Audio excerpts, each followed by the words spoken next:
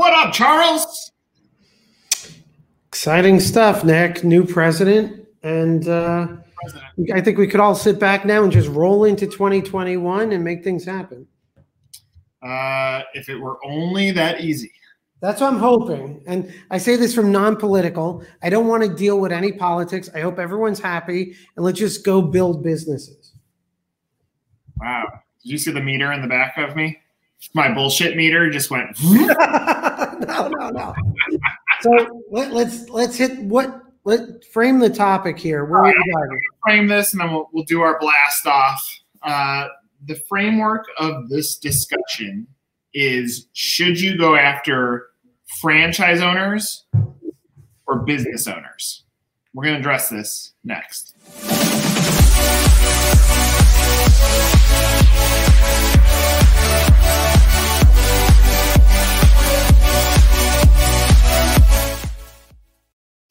All right, before we dive into it, I've been reading the Daily Stoic, and it's quite beneficial. Someone in franchising actually gave it to me. It's a thought a day that prepares your brain on how some remarkable human beings used to journal and what they would write down. So there's things that are in your control and things that are not. And the faster you can get your brain around the idea that you control things, only certain things, and some you can't, you're so much happier. So the reality is, Charles, you and I can help brands, but we can't control whether people buy them or not. Like, we'll give you the guidelines. We're going to give you the pathway. We're going to tell you what you need to do based on the brands that we work with and trying to give you a best practice. But there's no control there. Like, the reality is franchise sales, the control is not on the sell part. It's on the storytelling part on the front end of it. So with that being said, with my mindset being fairly solid the last few weeks, I want to talk about business owners versus franchisees. Who is your target? And I think to frame this, and Charles, I'm going to let you speak. I want you to give all of your opinions on this.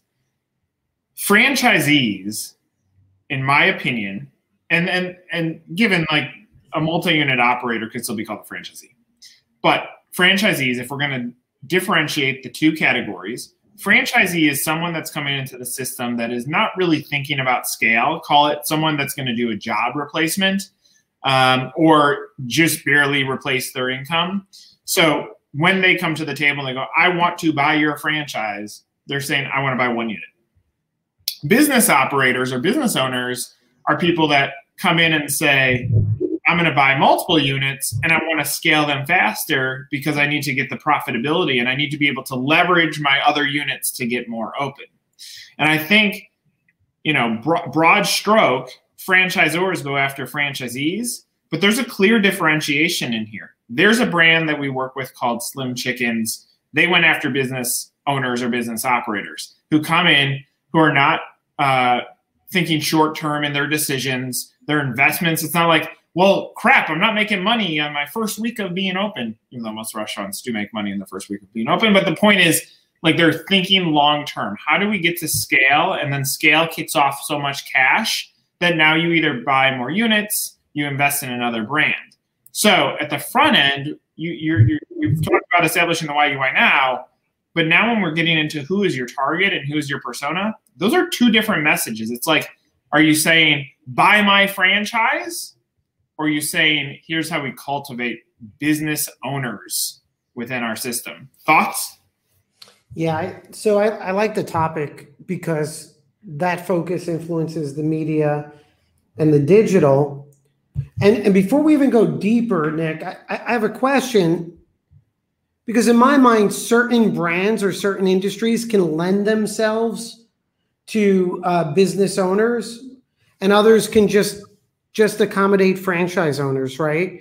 Depending on the business, if I'm a lifestyle type franchise. So I think this is critically important. When I'm speaking with clients, especially on the development end, and we're talking about the likelihood of them succeeding, our discussion is usually that there's two types of franchises and one hybrid.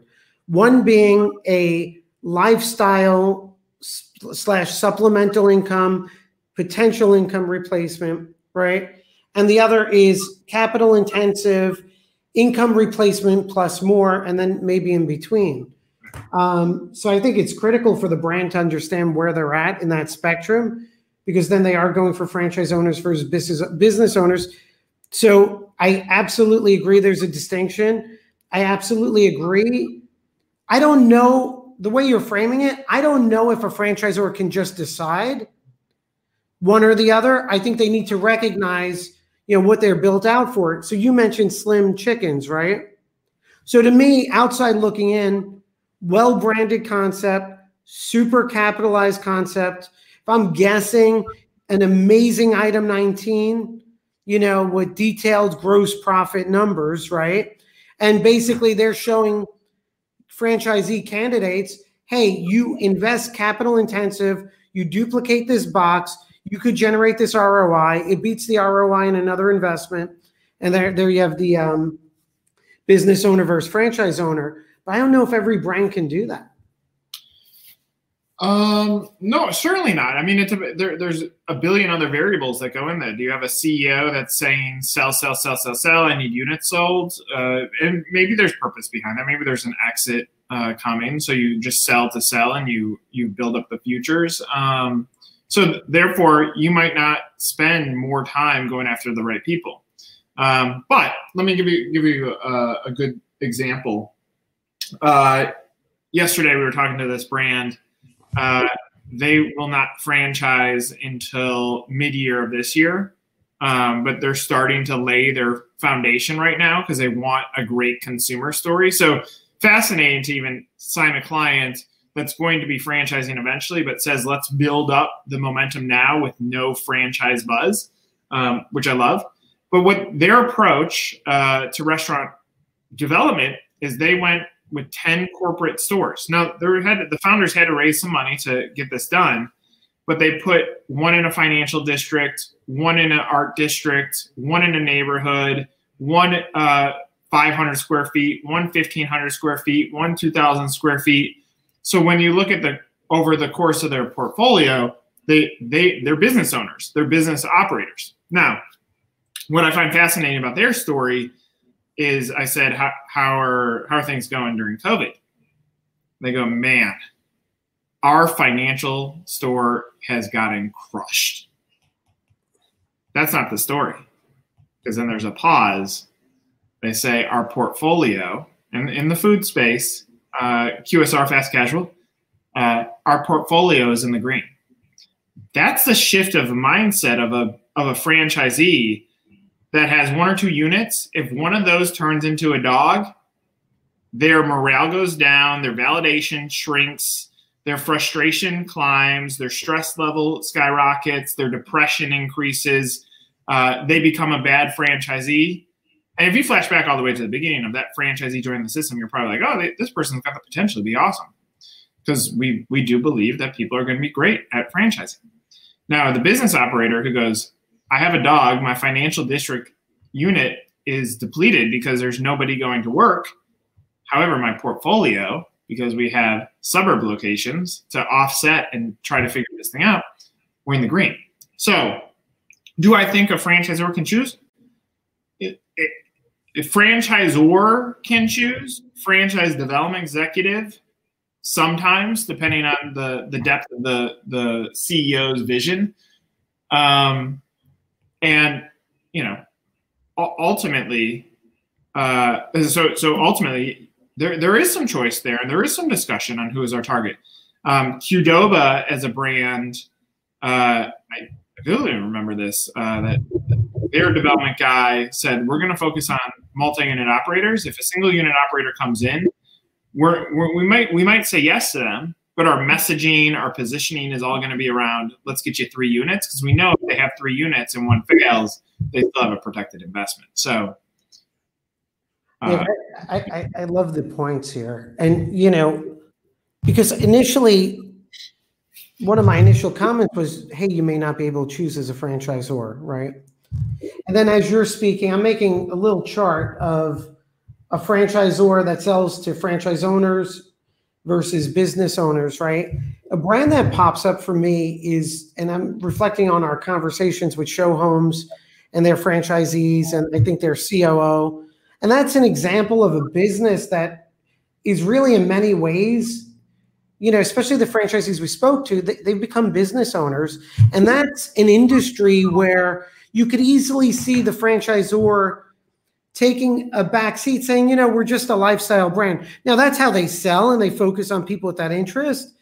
But I love the way they've built up business owners, and you could see it. I think, so here's my grid and I'm reflecting on a lot of your comments and a lot of our videos in the past, because now I would challenge, because if you're a franchisor out there, right, taking back my prior advice or my wrong advice, before you even get to your point, Nick, of, hey, where are we going to market? Are we marketing to franchise owners or business owners? I think franchisors first need to make that decision. And I see firsthand where franchisors start off where the focus on franchisee owners. And then years later, when we're at 100 units, they're like, hey, I know why I did this and even why you've made, but now we need to change gears, right? So here's my chart. Business owners versus, so on the franchisors that focus on franchise owners versus business owners, right? Here are the traits that I see, right? The high scale, like Slim Chickens and whatnot, like you said, they have a management team with a CEO vision, right? Versus a founder who's just focused on organic growth and the next step. Well capitalized versus what I'll call on the go capitalization. A deep dive item 19 that shows these metrics, like gross profit, versus no item 19 or one that's just limited to gross sales. Franchise development systems and director. So you're bringing in experienced friend dev team versus founder turned franchisor.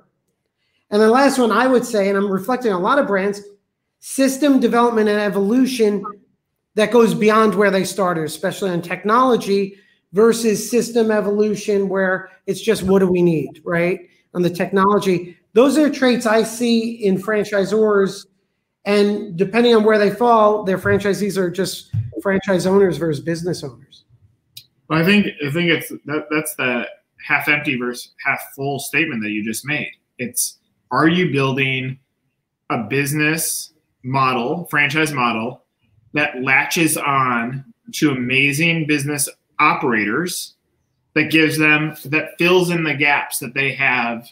They have the money, they need the rest of it. Or do you let your franchisees latch onto your model?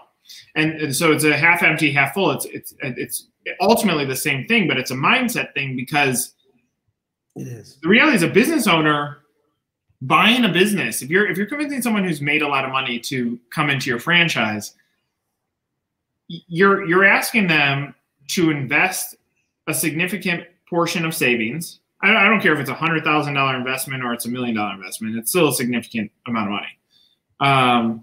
So you're going to invest a significant amount of money into a business that you have no say in. And we can see it. If we took a room full of franchisors, they're like, if my franchisees would just do what I say and tell them to do, my brand would be great. I don't know that that's the right mindset. Like, we have to, if we use the mindset of we're bringing in sophisticated people that can impact the business, that are business adds to our culture, then all of a sudden it starts selling itself. And we've talked about this. Franchisees sell franchises. So it's like some of this mindset shift. Do I think it's possible for everyone? No, certainly not. There are people that will scream, get me leads. There are people in franchising that will say, get me the right deals. There are people in franchising that say, let's look at the value of the deal and the impact to our business. There are people in franchising that says, whatever it takes financially to get the right people into my system, then whatever it takes financially to make them uber successful as franchise operators, those are the 1%. And it's not this is not brain surgery. It is so simplistic on how to build a good franchise. Yeah, see, nothing ever is, right? It's, you know, even hearing these things, it's like it's what everyone knows, what we all know, and then framing it together, you know, you're referencing mindset. Yeah, look, if you look at the hyper growth, and even if you, and we could get into some of these comments, but if you look at the franchise sales organizations where they're selling at a rapid pace, I think one of the good things they're doing is they're focused on franchisors that are geared toward business owners. And they're not, like you've said, Nick, I think the point good, they're not selling franchises. They're selling business ownership and opportunity. And I agree with you. That's where you create that magic or growth. And I'll even retreat backwards again, right? If you take in Nick's points, if you hear yourself asking where the leads are as opposed to the right people to get into the system, and if you're experiencing frustration with franchisees that are really not business owners, then, you know, and we'll publish this. I think you got to go through this checklist: management team, CEO vision, capitalization, item 19, fran development systems and team, technology, and then your mindset toward development. Let's get into some of these comments. Yeah.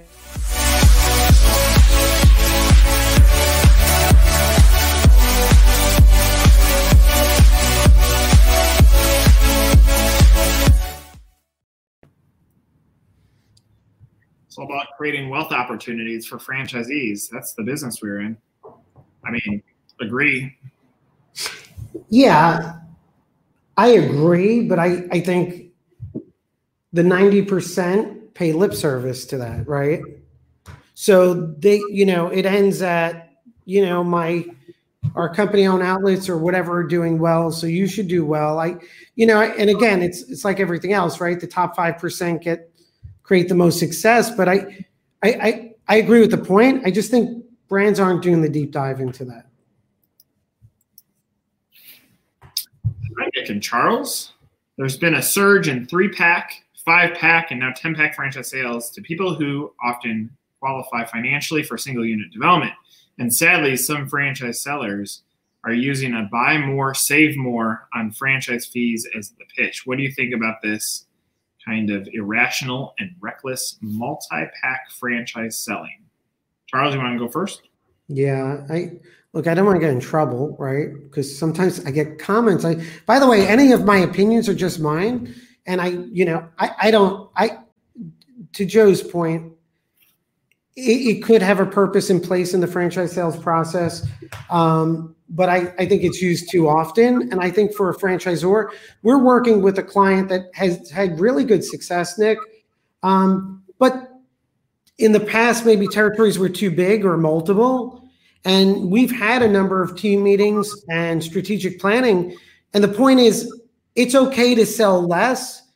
It's okay to sell less territories, but let's just focus on getting that one territory open and making them successful there. The other point that came up, and getting back to Joe's, in our conversation, and this was something brought up by our client, they're like, yeah, we'd rather them buy less so they have that extra capital for working capital. So right. So I think it's harmful. I think it's great in the sales process and whoever's earning commissions. I don't know if it's a best practices strategy for a franchisor that wants to grow. No, and unlike Charles, I'm not going to put a disclaimer and apologize for what I say, because I speak my truth. The reason it's done is because the broker has figured out if we can get these franchisors selling 3-packs, we're going to get more in commission. So there's other elements that are going into this thing. They also happen this way because it's not irresponsible franchise salespeople. It's irresponsible leadership of the organization that says go sell deals. So, you know, I know plenty of amazing franchise salespeople that are genuinely good people. The way that their pay structure works is they got to feed their families. And when the CEOs say, go sell 70 deals, when the system is not conditioned for that, they have to go sell to feed their family. And unfortunately, that is what it is. Like it's a part of, it's the cost of doing business in the industry that we're in. And now is that responsible back to the franchisees? No, and I agree with Charles 100%. Sell them one, give them first right of refusal. Should they open at milestone X on next unit coming in, and tell them, like, still qualify them as a 3-pack franchisee. Make sure that they have the cash to do it, because that's going to help on the front end, and it will give a good baseline of operating capital should they not get there. So I would still qualify at a 3 to 5-pack ability to sell. If they can afford 1 unit, don't sell them 3. Don't jack up that franchise fee to pay more broker. Like, that's stupid. Well, but so completely agree. And so for me, 90% of the time, it's not the right move. And I know specific instances where it's not. But getting back to our topic, Nick, when we're focused on these well-capitalized franchisors, right, with the right management team that are focused on those business owners, multi-unit sales play a big role, right? So you'll see multi-unit franchisees that have succeeded with major systems, then have heavy demand on multi-unit opportunities. So, I'd finish, well, at least I'd frame this as getting back to our discussion. If you're the franchisor that's built up toward franchise owners and the capitalization and team, this could be a good avenue. If you're not in that exclusive 5%, you're going to be hurting your system long term. Oh, wait. Let's go one more. The choice be influenced also by the quality and the makeup of the franchise support team that they have in place. Sophisticated multi-unit owners have a different need, don't they? I mean, yeah, absolutely. Well, yeah, Simon, like adding to our chart, right? That's a perfect point, because I love how we came into this conversation, because I wasn't so convinced about it, but like Simon's point, and then yours, Nick, which is mindset. If you have the mindset that you need this and these are your owners, you're going to look to Simon's point and say, we need the right support team, which creates the right conversations. So, yeah. Yeah, I mean, the brands that talk about, the franchise business consultants, and they're like, yeah, my franchise business consultant works with 50 franchisees. Well, then I can promise you they're not having good influence. Like that's too much. Like, that's going to be hard to have impact. Now, my statement is this. I think us as an industry, shame on us as an industry. And that's not an association. That's the entire industry, that we build one-size-fits-all hats. And the reality is we need the back of that hat that can stretch for a big head like mine or a small head like Charles. Like, it's got to bend. And when, like, I think we look at franchise sales, like, what is the cost per deal? 10 grand, 20 grand, whatever that number is. Or here's how you sell franchises. You go on the portals, or whatever that story is. It's always one size fits all. And the reality is when you peel away the onion and you look at depth of leadership, brand DNA, depth of franchisees, cost to get in, quality of product, reviews online, social media footprint. This is complex. And I understand why the industry pushes one size fits all, because it is complex and it's hard to really dive into these answers. But for you, whoever's watching this, whether you're a franchisee or a franchisor, peel back your own onion, understand your layers, create your right message, and then figure out who your right persona is, so that now at least the majority of your energy to grow the brand that you care passionately about is put against driving the right people into your system, who, if you get the right person in and they scale, you will make so much more money than you sell, get 10 franchisees in there who could give two shits about growing. They're stressed. They're not well capitalized. They don't listen. Like, it's going to be a mess. It will cost you more. Like, slow down and get the right person. Get a business operator for all brands. Final statement, Charles? Yeah, it's good. Yeah, I mean, like, I actually said this comment this morning. I was going off on one of my Nick tangents. And when I go on a Nick tangent, I just can't shut up. As I said, I paused for a second and go, man, Nick as a little boy would have never dreamt about ever having this conversation. But I love it. I love everything about franchising. I love it is like a Rubik's Cube. Like there are times like it's hard. I could not make a Rubik's Cube turn into all those colors, but when you do, it's a beautiful thing. When people do it super fast, it's a beautiful thing, and we praise it, and we celebrate it. That's franchising. But the majority of us can't make the Rubik's Cube look that beautiful. We can get one side maybe looking pretty, but it's hard. It's hard. So hang in there. Make 21. Sell 21 franchises. I was trying to create some buzzword there. You're thinking too much. No, I'm actually thinking about our newsletter. Look, I'm stuck on the mindset, and I love this formula we have here. It's a good checklist for. And I think we're going to put the checklist in the newsletter, which is check the boxes and decide who you're really selling to. So I like the focus. I'm actually thinking of other so many opportunities, but just think of the hyper growth brands and where the magic is, and it's in this list. Oh, it's not because we developed it. I mean, this is all stuff we all know. Yeah. Thank you to our community. We've had a pretty active week on the Facebook page. People are sharing information. Love that there's conversation. Someone from Franchise Times posted that they needed some sources and is probably going to give some of you guys some love. So I love the interaction. Keep it up. Hopefully you're getting some insights out of our community. If you're not in our community, go find us on Facebook, Franchise Growth Mastermind, the one and only in franchising. We're Nick and Charles. See ya.